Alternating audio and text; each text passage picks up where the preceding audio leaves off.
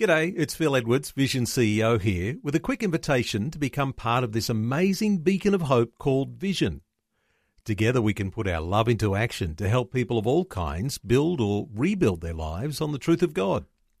Please consider the part you can play during our upcoming Visionathon appeal, remembering that it's your support that makes Vision possible, including this podcast. Audio on demand from Vision Christian Media. Exploring faith and the future. Neil Johnson and Bible teacher Dr. Kameel Majdali. You know, there's a terminology I don't hear as much as I used to in church life, and that is that word worldliness.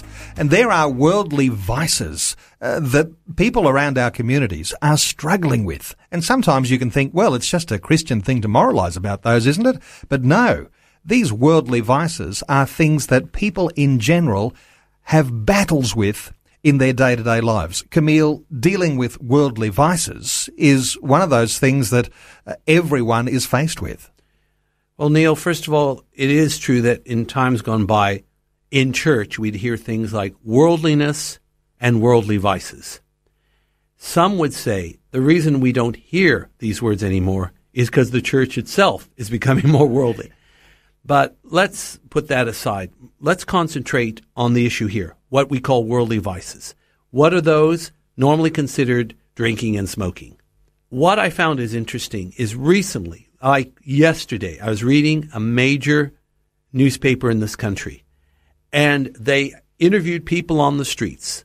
What are the habits you have that concern you or that you think will become addictive to you?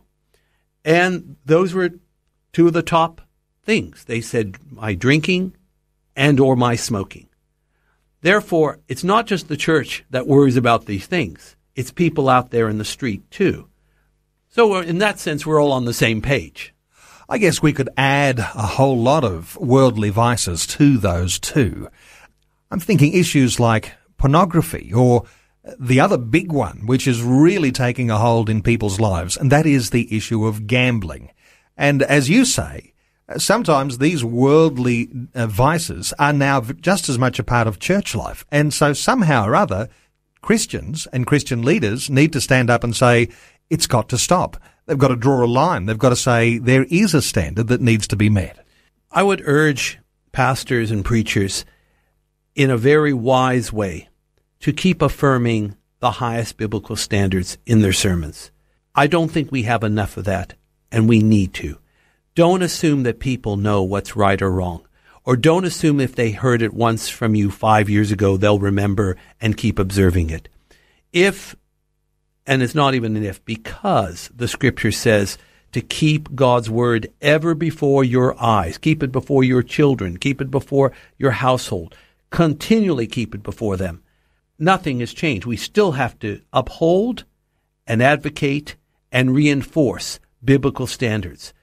I believe you'll find your church is a lot healthier and a lot cleaner in the process. But there's something else. Hopefully, you're getting people from outside coming to visit your church. Now, if you state these things in a loving, tolerant, inclusive manner, you're not mad at anyone. You just want to bless everyone. When people from the outside hear you advocating these standards, they will look and say, these people actually stand for something. They have conviction, and they have courage enough to state it. And I believe you're sending a very positive message to the outsider that comes from within.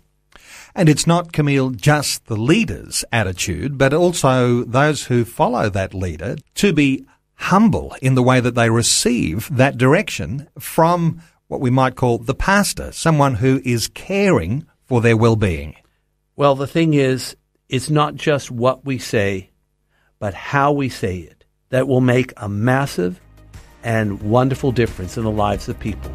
So I urge that of pastors, I urge it of all believers listening to this message, let's uphold the standard, but let's do it in love.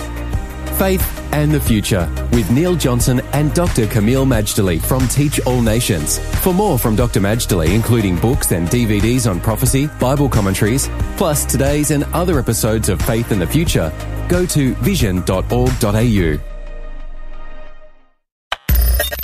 Thanks for taking time to listen to this audio on demand from Vision Christian Media. To find out more about us, go to vision.org.au.